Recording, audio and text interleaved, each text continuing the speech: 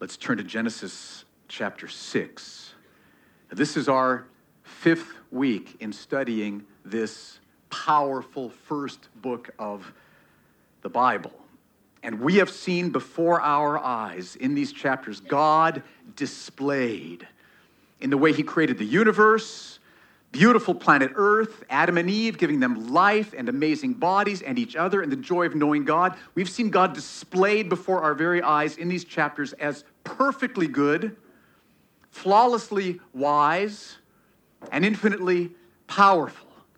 Beautiful God displayed through creation. And God told Adam and Eve, you can continue in my perfect goodness and kindness forever if you will just not eat of the tree of the knowledge of good and evil. Which meant, don't think you can decide for yourself what is good and evil. I created you, trust me. I know what's good and evil, trust me, follow me, obey me. Very simple. But in Genesis chapter 3, something horrifying happened. And that is Adam and Eve became proud. And they decided they wanted to be like God. They wanted to call the shots. They wanted to decide how they're going to live their lives. And so they ate of the tree of the knowledge of good and evil. They sinned against God. They decided for themselves what would be right and wrong. Rebelled against God in that way. And the result was sin started to cover the earth, and God's curse, his judgment, covered the earth. Tragic events in Genesis chapter 3. Now, some of you have raised a question about this, a really good question. Questions are good. And the question is, why did God create a world in which Adam and Eve could sin? He could have created any kind of world he wanted to. Why did he create a world in which there could be sin? Do you feel the weight of that question? It's an important question. And as I pondered that this week, I found a clue which I think points us in the right direction for answering that question.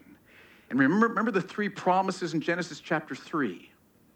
Such an important part. Turn there, open it up, see that. Genesis chapter 3, verse 15. These promises show that God was not surprised by sin, but that all along he had a plan to deal with sin, which shows that sin wasn't an accident, wasn't something that God was shocked by. It's something God had purposefully allowed. It was part of his plan. Here's the 3 promises. First one, God promises to put enmity between the serpent and Eve. At that point, Eve had sinned. She was in league with the serpent. She was in agreement with the serpent. She was fully, passionately pursuing sin, and unless something changed, she would never depart from that path. But God said, I'm going to put enmity between the serpent and Eve. And because of what Jesus would do on the cross, God brought his power upon Eve and changed her heart, subdued her rebellious will. She said, what am I doing? Oh, God, forgive me. And because of Jesus, God forgave her, restored her to himself. That was the first promise, a promise dealing with sin. The second promise, God says, I'm going to put enmity between the serpent's offspring and Eve's offspring. Who are the serpent's offspring? All of us before Christ saved us. Because we all had turned our backs on God. We've all eaten of the tree of the knowledge of good and evil. We've all rebelled against God. We became enslaved to sin. We were pursuing sin as hard as we could. And unless God intervened, nothing would ever change that. And the book of Revelation says that God is saving a vast multitude of people that no one can count from every nation and tongue and tribe because of what Jesus would do. And that's what God is promising to do in that second promise. And again, it's a promise about sin. God had a plan for sin. Third promise. One of Eve's offspring is going to crush the serpent's head. Destroy Satan and sin and Satan's hold on the world. And that is a prophecy of Jesus, who, when he died on the cross and paid the penalty for sin, received the punishment for sin upon himself. When Jesus did that, he broke Satan's power, broke sin's power, broke guilt's power, crushed the serpent's head, which is how we can be saved and forgiven. And so see, these three promises in Genesis chapter 3:15 show that all along, God had a plan for sin. And what the rest of the Bible teaches us is that God purposefully allowed there to be sin in the world because that would most fully display the love and the mercy and the goodness and the compassion of God. He allowed sin in the world because it would give a blazing display of God's love and mercy. And that's good news for us. Because our highest joy is seeing, beholding, worshiping God in his mercy and grace and goodness.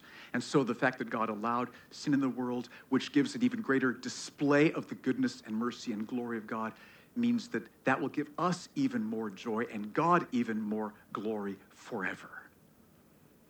Here's the illustration I thought of. God's like an artist, okay, with a big canvas right here, okay? An artist who paints. And God wants to prepare for his people the most stunning display of his glory and mercy possible. And so he starts with a backdrop, a dark backdrop of sin.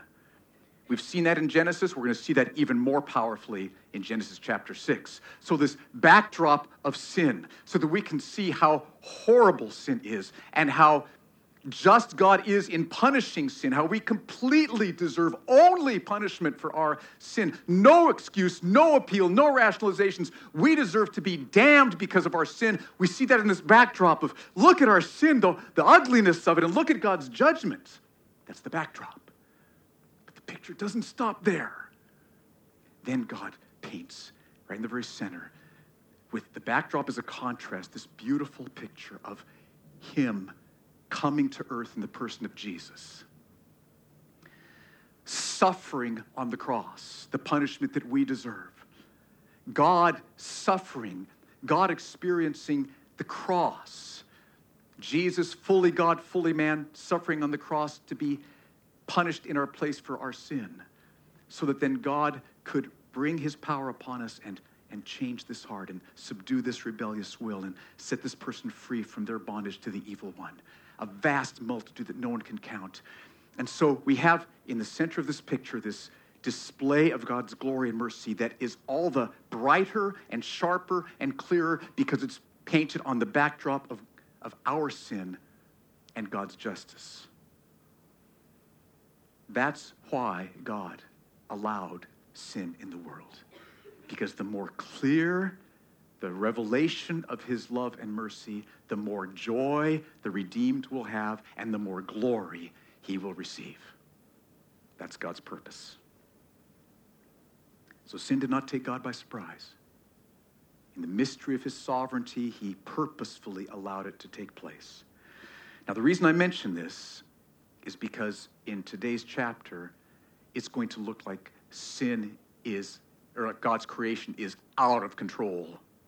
Sin is just rampant, covering the earth. It's like sin is winning. It's like the wheels have come off. Disaster has struck. But that would be a huge mistake. No disaster. Disaster in a sense, as you'll see. But God is still in complete control. His purposes are being accomplished. So let's look at Genesis chapter 6 and start with this question. What has happened to God's creation? Start with verse 1. When man began to multiply on the face of the land, and daughters were born to them, the sons of God saw that the daughters of men were attractive, and they took as their wives any they chose. This is not an easy passage to understand. Some think that the sons of God are wicked angels who came down to earth, had sexual relations with women who they found attractive. But the problem with that is, remember, Jesus taught clearly that angels don't have sexual relations. Remember? So I don't think that works here. And I think the best explanation is what many other commentators say, and that is the sons of God are men like Abel and Seth and Enoch, remember, whom God had saved by his power God had put enmity between the serpent and them, changed their hearts through what Jesus would do, forgave their sins. So because God changed their hearts, they repented, they believed. It's men like Abel and Seth and Enoch who God had saved, but here, tragically, they sin. And they disobey God, who wanted them to marry godly women, obedient women, women whose hearts God had also changed. But these men just said, she's hot, she's awesome, forget that stuff, I've got her, she's mine. And that was happening, and so we see sin spreading here. That's verses 1 and 2. Sin is spreading. Look at how God responds in verse 3. Then the Lord said, my spirit shall not abide in man forever, for he's flesh.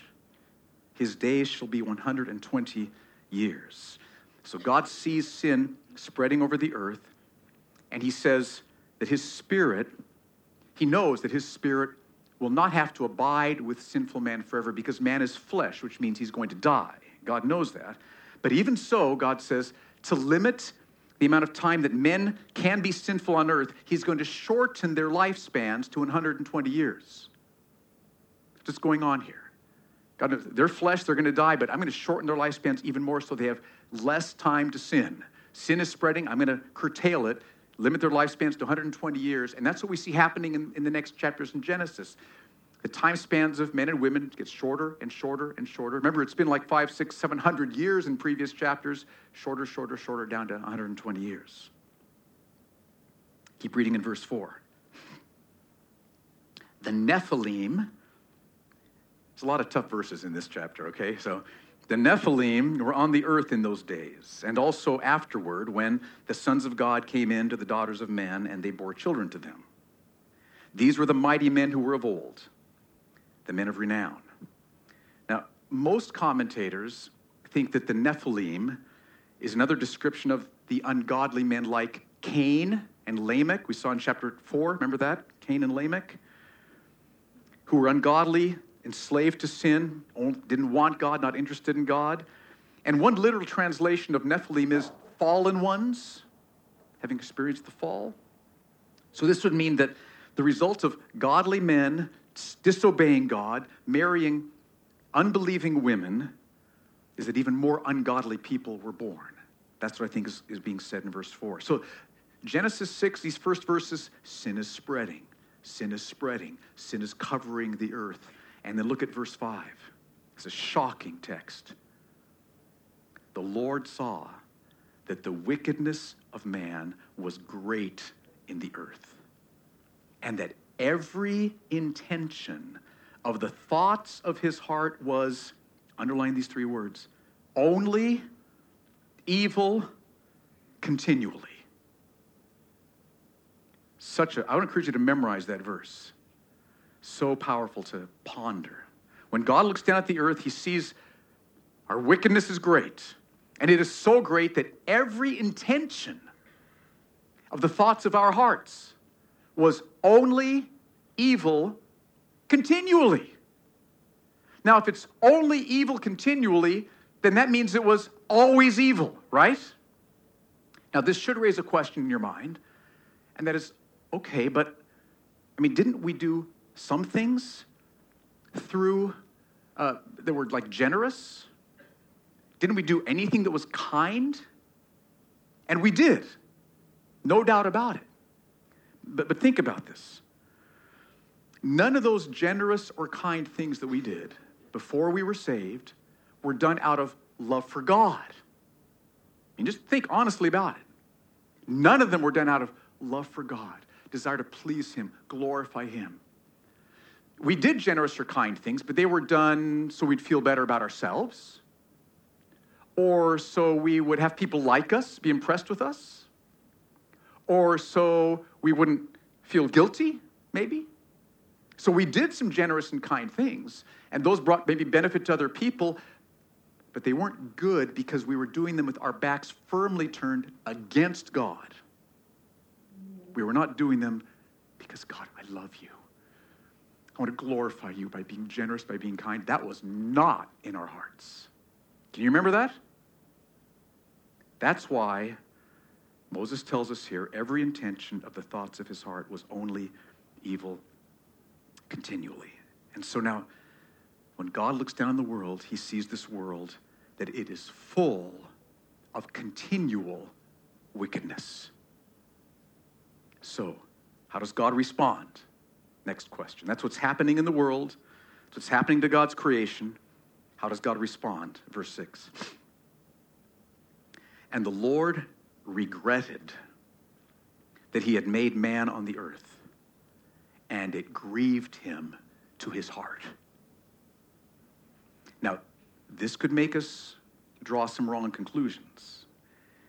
It could make us think, God didn't really know what he was getting into when he created the world. We say in America, God bit off more than he could chew. Anybody else talk that way? You know that phrase? Like God really did not understand the ramifications. He really should have thought about this ahead of time, maybe.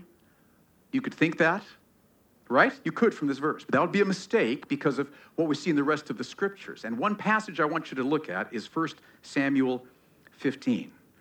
God does feel regret and grief here, absolutely. But that's not the whole story. And I want to try to give you more of the whole story. So in 1 Samuel 15, the setting is that King Saul, whom God had chosen to be the king of Israel, had fallen into sin.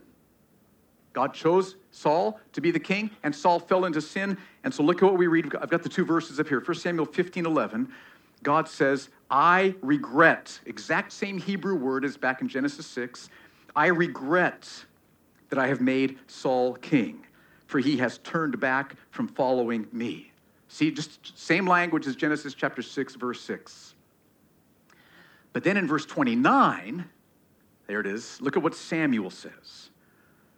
He says, and also the glory of Israel. Now that's a word for God, a name for God. God is the glory of Israel. So, and also the glory of Israel, God will not lie or have regret. Same Hebrew word. So God will not lie or have regret, for he is not a man that he should have regret. So God feels regret, verse 11, and God does not feel regret, verse 29. Okay, now, what that shows is that there is a sense in which God does feel regret, and another sense in which God does not feel regret. Let me try to explain and see if this helps. When does God feel regret about sin being in the world? John Piper uses this illustration, which I have found so helpful.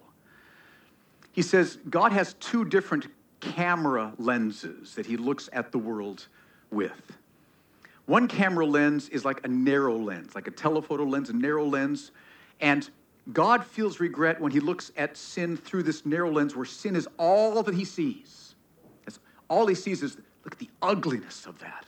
Look at the wickedness of that. How that dishonors my glory and profanes my holy name.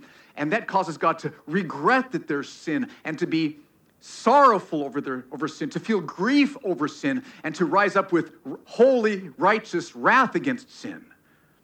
That's how God genuinely feels when he looks at sin through the narrow lens. And that's verse 11, 1 Samuel 15. But there's another lens that God looks at sin through, and it's a wide-angle lens where he sees not just sin in its ugliness and hatefulness and wickedness, but he sees what sin is going to result in. He sees what sin will produce in God's plan, in God's wisdom. And so he sees not just the sin, but with the wide-angle lens, he sees that our sin is going to display his love and his mercy, bring him glory forever, bring us joy as we see his love and mercy displayed forever. And so when God sees not just sin itself, but the big picture with this is the outcome of sin, glory to God, his mercy displayed, his love magnified, then God doesn't feel regret when he sees the big picture. He feels joy and delight in what he is going to do in the process. Does that help any? Narrow lens, regret, grief over sin, judgment. That's a genuine reality in God's heart, But at the same time, God can see that exact same event with a wide-angle lens where he is completely at peace. His sovereign purpose is happening. He even feels delight and joy because this is going to be beautiful. It's going to be good for the redeemed, and it's going to bring glory to my name. And God's heart is complex. Both of those can be happening at the exact same time. So don't think, now let's go back to Genesis chapter 6, verse 6. Don't think that in Genesis 6:6 it shows that God has lost control. God is in complete control, and yet still our sin is wicked. Our sin is hateful to him. We have turned our backs on the most glorious reality being in the universe. We've profaned the infinite worth of God's glory, and it deserves only white-hot wrath forever, and God feels that, and that's what he's expressing in verse 6. Then look at what God says in verse 7. So the Lord said, I will blot out man, whom I have created from the face of the land. Man and animals and creeping things and birds of the heavens, for I regret that I have made them. So God looks down from heaven, sees the world full of complete wickedness. Every intent of the thoughts of their hearts is only evil continually. And in his righteous judgment, he decrees, I am going to destroy man and animals and creeping things and birds. It's absolutely just. And the angels said, yes, bring it. Look at them. But then God does something absolutely shocking. So, but do you see the backdrop of sin here on the painting? Do you see how dark that is? See how hateful it is? Now watch what he paints. How else does God respond?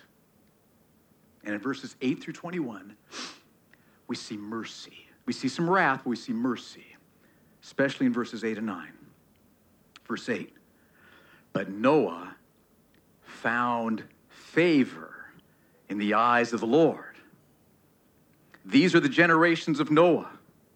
Noah was a righteous man, blameless in his generation. That does not mean sinless, by the way. Noah was not sinless, but it means that the trend of his life was Godward. God had changed his heart. His trend was Godward, so he was blameless in his generation. Noah walked with God. So here we meet Noah. We've all heard about Noah, right? Here we're heading into the flood narrative. So who was Noah? Now think about this. See if this makes sense to you. What we saw in verse 5, the wickedness of man was great on the earth. Every intent of the thoughts of his heart was only evil continually.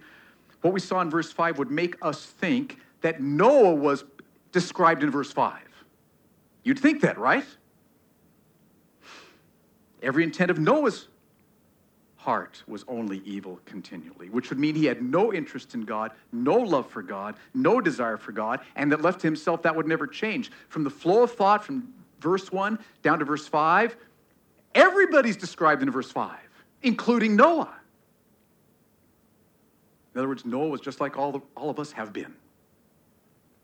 But here in verse 8, we read something astonishing. Noah found favor in the eyes of the Lord.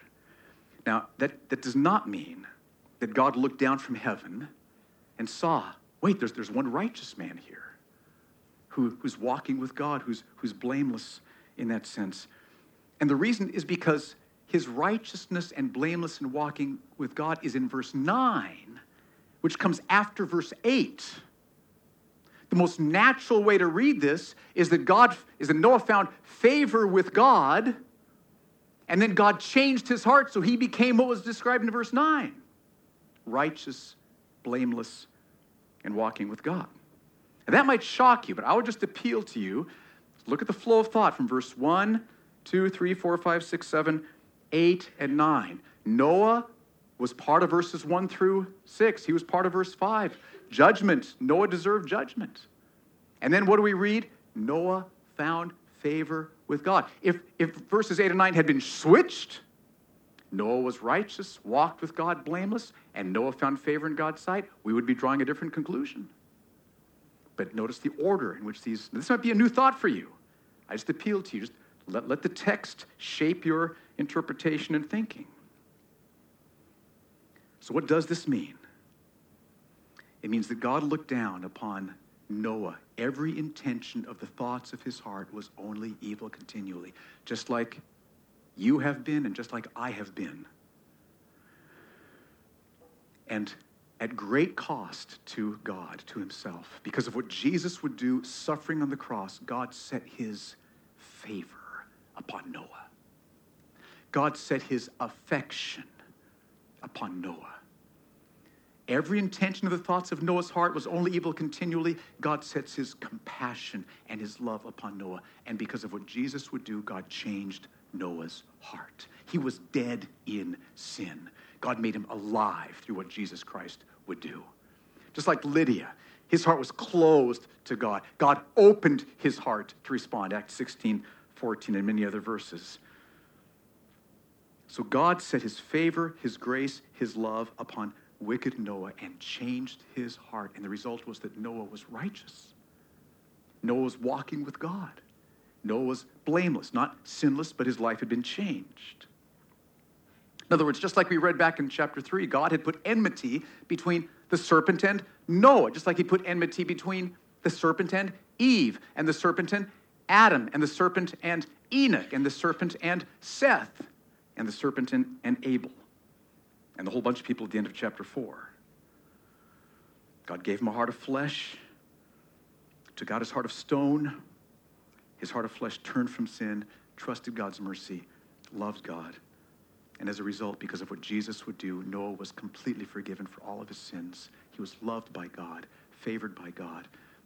God had affection for him. He was restored into relationship with God. He was righteous. Now keep reading in verse 10. And Noah had 3 sons, Shem, Ham, and Japheth. Now the earth was corrupt in God's sight. The earth was filled with violence.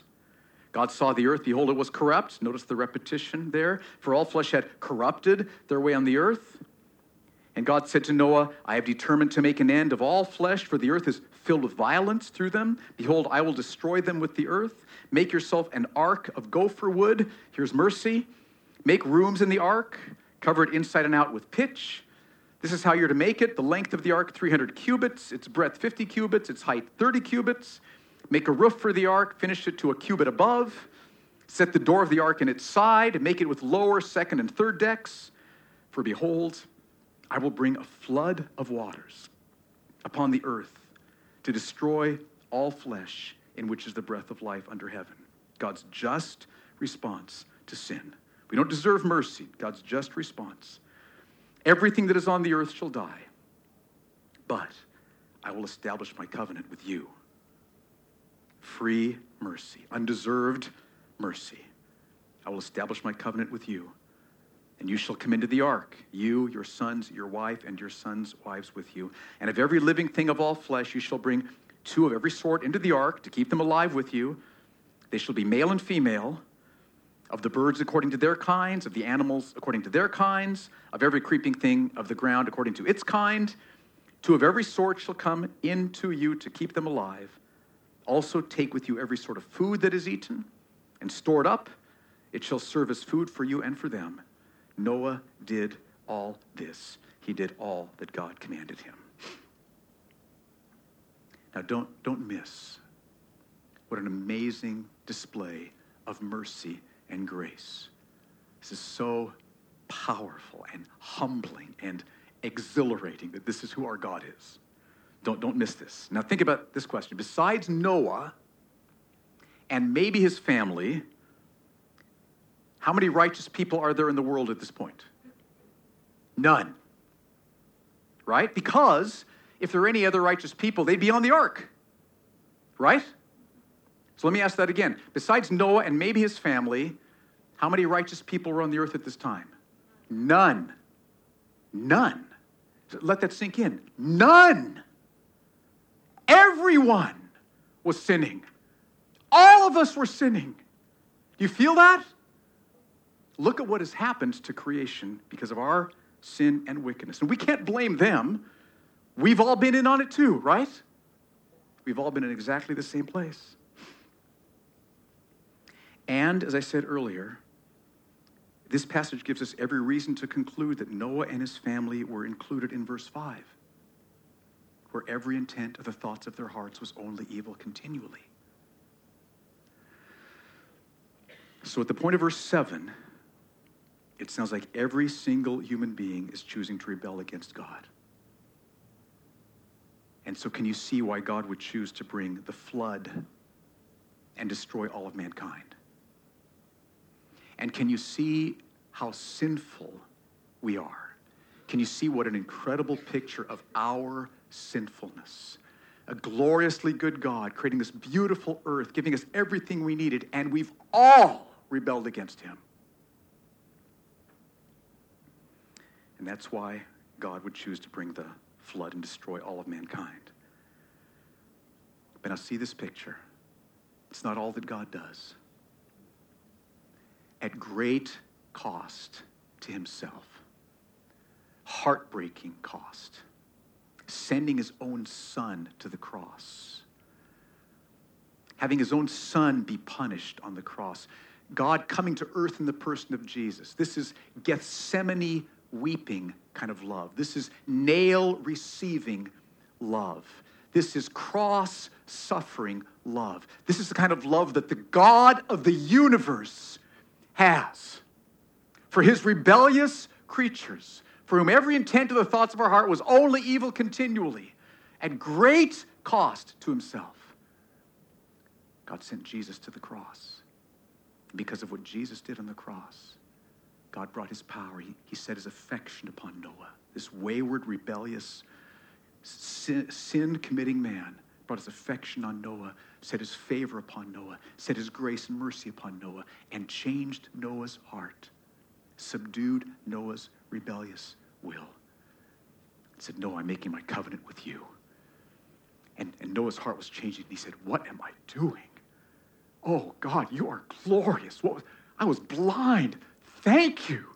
I turned from my sin and put my trust in you." And because of what Jesus did, Noah was forgiven, restored to God, and God provided the ark for him and his family so they can be saved from the flood and repopulate the earth. Do you see what the artist is doing? Do you see the horrifying backdrop of sin, which we are to blame for? No one made us sin. We've all freely chosen to sin. And that's us. That's the backdrop of our sin. Do you see the backdrop of our sin? And then do you see how that backdrop displays the love, the compassion, the mercy of God in saving at great cost a vast multitude that no one can count from every nation, tongue, and tribe?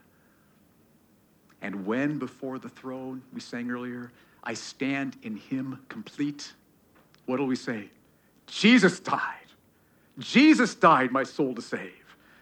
Jesus died. Left to myself, I would be worthy of judgment only and facing judgment forever. Jesus died my soul to save. My lips shall still repeat. That'll be the song of the redeemed forever. Salvation to the Lamb who sits upon the throne and to God. Not to us, but to your name give glory. Now, what does this mean for us? Let me give you two takeaways. First, see God's regret and grief and sadness over your sin. Oh, this struck me this week. I've never seen or felt this quite as deeply. We've seen that our sin brings regret, sorrow, sadness, grief to God's heart. That's not all that God's feeling, but that's a very real part of what God is feeling. And so just let this sink in. Here's kind of how I meditated upon this week. There is a real God who's really existing, who's sovereign over everything, created me, created you. There's a real God existing. And when I sin, the God of the universe feels in his heart grief and sorrow about me. And when you sin, the God of the universe at that moment is feeling in his heart grief and sorrow about you and your sin. Grace Church, I'm praying that this truth will change how we see our sin and motivate us to fight against our sin. Because we see that our sin causes the God of the universe to feel grief and sorrow, sadness. I mean, think about it. Let's say that you're driving tomorrow and you call the driver in front of you an idiot. Which is so easy to do. But see, that pride and that sense of superiority and that wickedness, right that moment, the God of the universe is feeling grief and sorrow. Aren't you seeing who I am? Aren't you seeing who you are? Pray for this person for salvation and better driving. But anyway, but see, at that point, we are not seeing God. We turn our backs on God when we do that. Or when your eyes linger on a picture on the internet that you shouldn't be looking at. That disobedience to God, that objectifying of a woman for your own lusts, dishonoring what God has done in creation, turning your back on God, at that moment, the God of the universe is feeling grief about you and sorrow about you. Or, so easy to do also when we're impatient with our kids. I never struggled with patience. I probably did, but I don't remember it until we had kids. But when we're impatient about our kids, we're not trusting God's sovereignty. We're not trusting his timing. We think it's all up to us. Our hearts are empty because we haven't let God fill them, and God looks down upon us, and there's grief and there's sorrow. So, Grace Church, what would happen if we let this change how we view our sin? So we're not whitewashing sin anymore. We're not rationalizing our sin anymore. We're not justifying our sin anymore. We're broken by our sin. Remember, Paul says, don't grieve the Holy Spirit. That's what he's talking about. Don't grieve God. Stop grieving God. How is God feeling about you right now in his heart? As he looks back on this last hour or two or last day or week, are you filling his heart with pleasure, joy, delight? Because our obedience does that. Or is God's heart filled with grief and regret and sorrow? Let this change how you view your sin, and let this motivate you to fight sin. Grace Church, let's fight our sin this week. And when we sin, let it break us and bring us right back to the cross. Do not stop, do not hesitate, right to the cross, just as we are. Here I am, down on my knees again, surrendering all. Okay? That's the first takeaway. Second takeaway. See the glorious mercy of God in saving sinners. The whole world was full of sin in Genesis chapter 6. And at the cost of coming to earth and suffering on the cross and receiving just wrath for our sin, Jesus came. God sent his own Son to die, to suffer for us. And because of that, God put his favor upon Noah. God changed Noah's heart. Noah repented of his sin in response, put his trust in God's mercy through Christ, and God forgave him, and Noah was restored to God. See God's mercy, the glorious mercy of God in saving sinners. And so here's the deal. If you right now are trusting Jesus Christ, then you are just like Noah and have experienced exactly what Noah did. You deserved hell forever. At great cost to himself, God set his favor upon you. God set his affection upon you. Not because you deserved it, none of us did, but because God, to display his glory, said, I'm going to love a rebel. I'm going to love a hell-deserving rebel like Steve Fuller, to display the glory of my grace. And that's what he did for me, and that's what he's done for you. So see the mercy of God displayed in how he saves sinners, and bow and worship this glorious God. Now, if you're not trusting Jesus Christ today, there's good news in this passage for you. Because look at how mercifully God saved Noah.